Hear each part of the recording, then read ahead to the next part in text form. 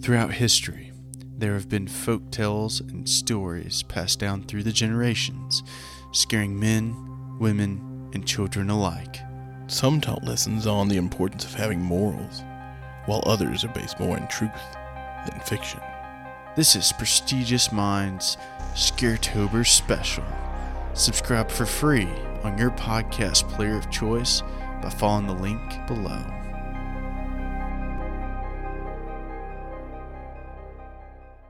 How's it going, Jeremiah? Well, it was going pretty well until I discovered I suck at accents of almost every kind but the southern kind. I mean, no offense, but you were really good at southern accents, really bad at everything else. But you know what? We're going to work through it today, aren't we? We're going to have a little practice on a wonderful story about two children lost in the woods, abandoned by their parents. What's the name of this dear story there, Rob? Well, this story goes by the name of Hansel and Gretel. You ever heard of it, Jeremiah? I have. It is a pretty popular fairy tale. I know that it has something to do with the gingerbread house and cakes and sugar. Yeah, there's actually a story, like a movie about Hansel and Gretel. Oh, it just came out. It just came out last year, I think. It's actually supposed to be a real scary version of it. Oh, really? I was thinking the one where it had the guy that played Hawkeye in the Marvel movie, cinematic movies universe. He had diabetes in that odd story. But, yeah. I have no clue what you're talking about. Yeah, look it up sometimes. Guy from Hawkeye, Hansel and Gretel. It's Don't do that. That's a horrible idea. Okay, so let's jump into this. The fairy tale of Hansel and Gretel. Narrated by yours truly. In the forest once lived a woodcutter and his wife and two children. The children's names were Hansel and Gretel. The man had seen little work, and there was a famine in the land, even though they rationed their food daily. It was not enough. Then one night, the woodcutter had come home, put the children to bed, and his wife came to him and proposed a solution to their dire situation. Maybe we should take the children off in the forest and leave them one last piece of bread, so that we may not starve. The man strongly opposed. How could you leave my children alone in the forest? They will be torn apart from the wild beast in the wood. Barely understanding each other, she would still not rest her voice until he conceded. Having been worn down and starving himself, he reluctantly agreed to the plan. The next morning, they were to lead the children into the forest, giving them one piece of bread each. Light a big fire and tell the children, "Stay by the fire and rest, and we will chop wood. When we are finished, we'll fetch you." Now Hansel and Gretel, when their stepmother was plotting this, Hansel and Gretel were not asleep, and they overheard the entire plot.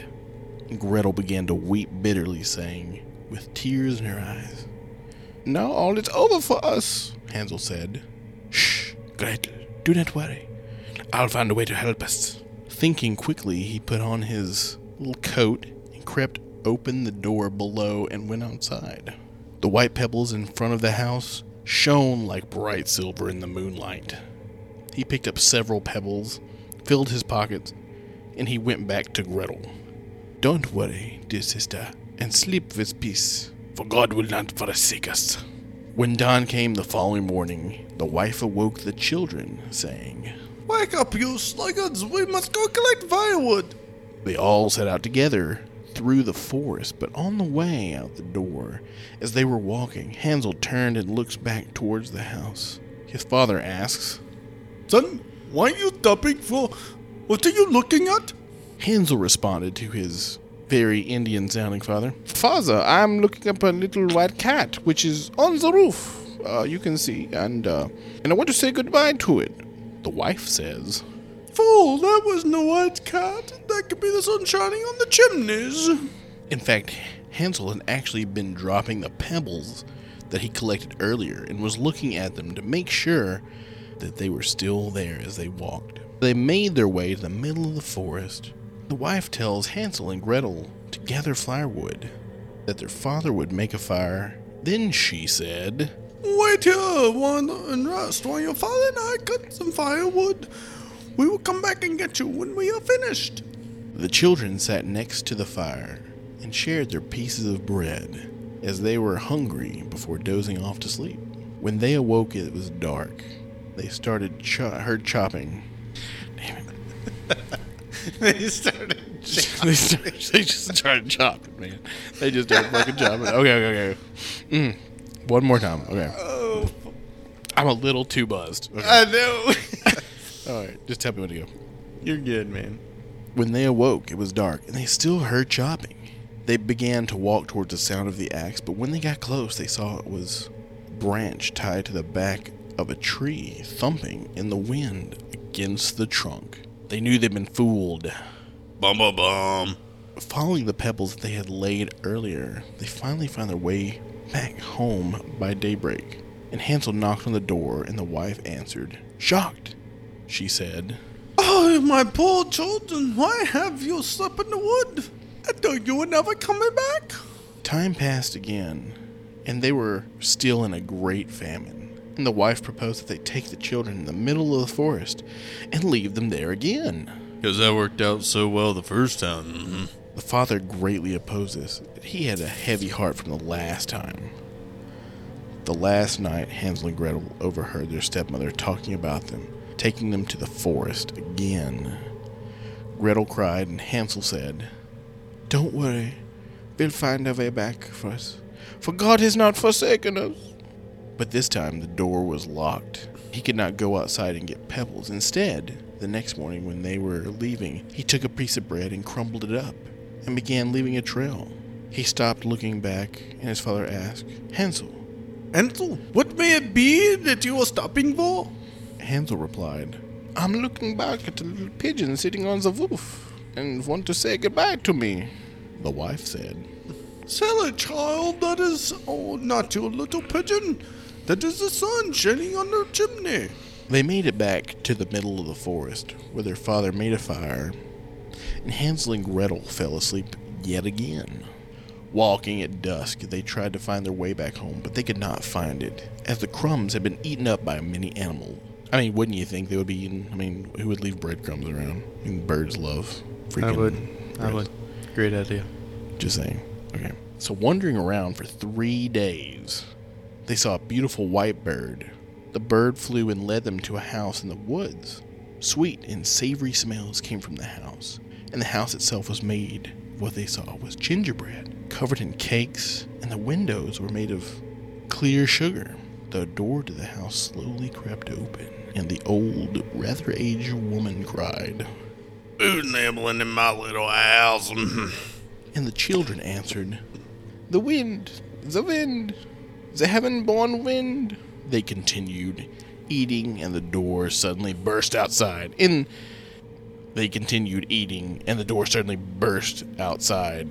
Initially, Hansel and Gretel were terrified, but she nodded, saying, "Oh, children who brought you here. Please come in. Stay with me and no harm will come to you." Thinking to herself, these children will be ripe to eat in a few weeks. The old woman was actually a witch who really liked mustard and biscuit for someone who lived in a gingerbread house. She had red eyes and could not see very far, but she had a nose on her who could outsniff any veteran hound dog. Surprisingly, she also had a lawnmower blade. Some would call it a sling blade. After a few days of the children thinking they were in heaven with all the delicious food, the witch made up her mind which one she would eat. Hansel. So she took Hansel and locked him in the stable outside, feeding him rich food to fatten him up. Gretel, on the other hand, was made to eat crab shells and scraps, while also slaving away for the witch. When the witch wanted to check and see if Hansel was ready, she asked, "Hansel, stick out your finger so that I might feel it." Hansel grabbed a bone in the stable and stuck it out. She could not see very well, therefore she thought he was much too thin. This went on for 4 weeks, until the witch decided she was done waiting. The witch told the girl, "Now go then, Gretel, and stir yourself and bring some water. Lions will be fat and lean. Tomorrow I will kill and cook him with that lawnmower blade." Gretel did lament as she fetched some water, crying, "Dear God, do help us. If the wild beasts of the forest had but devoured us, we should at any rate have died together." The cannibalistic witch started warming up the oven. When Gretel came back with the water that she asked, the witch said, "Well, bake first, some mustard and biscuits. I've kneaded the dough. Please do creep in and check, make sure oven's ready. I'll make sure it's right and toasty for you." The girl, sensing the trick that the witch wished to play on her, responded, "Do not know how I am to do it. How do I get in?" The witch said, "Silly goose. The door is plenty big enough. You bent 30 lawnmower blades and that's so good, you know. Just look at here. I myself can fit." As she crept up, putting her head into the oven, seeing this great opportunity, Gretel gave her a shove and threw her in the oven and closed the door with a latch. Burning to ash, the witch's howls and screams could be heard coming into the house. Gretel ran away quickly and gathered her brother Hansel. "Hansel, we are saved! The old witch is dead!" Together they went through the house to see what they might find. In the corner there were 2 large standing vases. Vases. When they peered inside, they see glittering jewels and pearls. "These are far better than the white pebbles," Hansel said. They both stuffed their pockets full and heading out to find their dad's house. Walking for 2 hours, they came to a great river that they may not have hope of crossing. "I see no plank for crossing. We cannot cross without a bridge," said Hansel.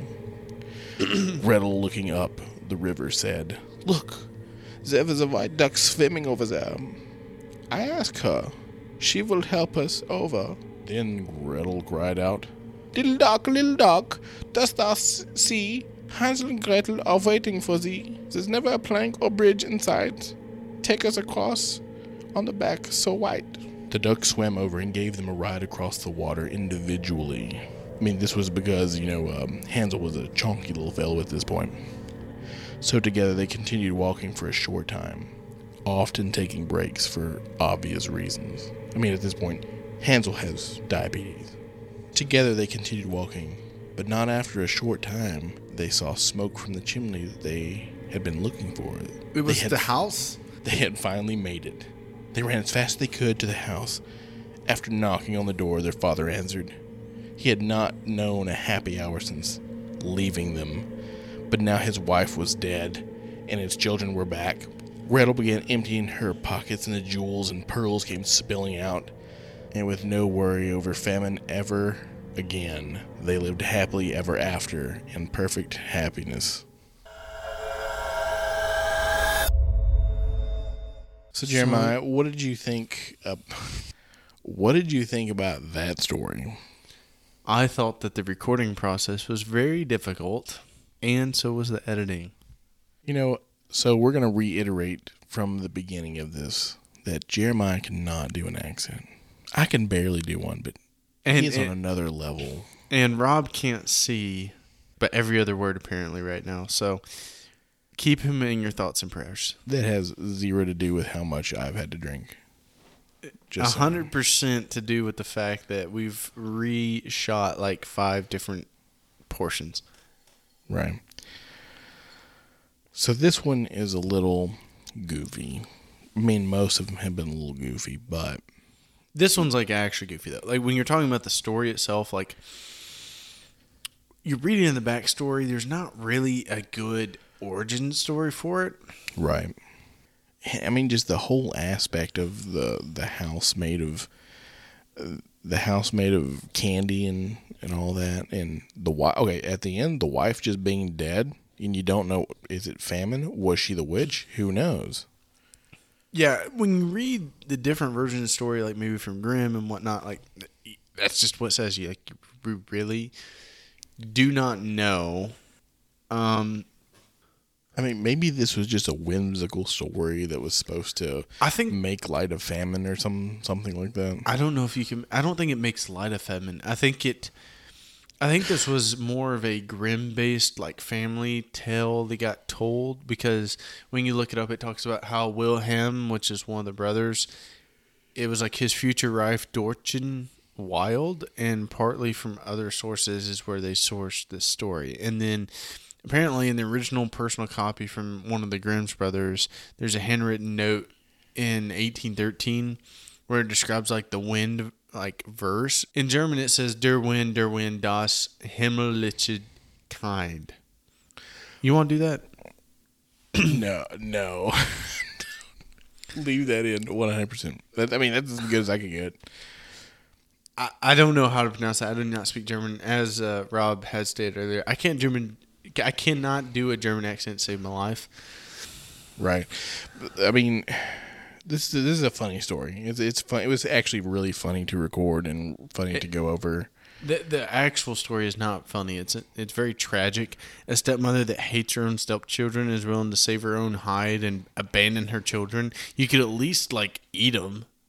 Right. I mean, well, yeah. That may if it's a plane wreck, origin, that may be the origins of the witch, right? Like, okay. So it's, you know what? That actually makes a lot of sense, because if you think about it, when plane wrecks happen in the Andes, how do you survive? Cannibalism. Right. 1970s soccer team.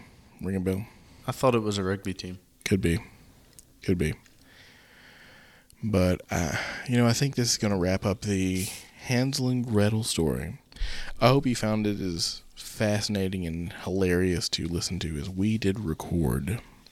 And there was a lot of painstaking effort in editing this episode.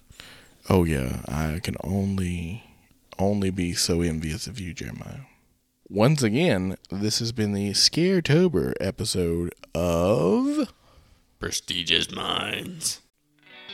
Thank you for listening to this episode of Prestigious Minds. That concludes today's episode. If you've enjoyed the show, let us know how we can improve by leaving us a review on Apple Podcast. You can find us on Instagram and Twitter at PMindsPod, and go give us a follow over there, where we discuss and share photographs, videos, and anything visual related to the podcast. And thank you for listening to Prestigious Minds.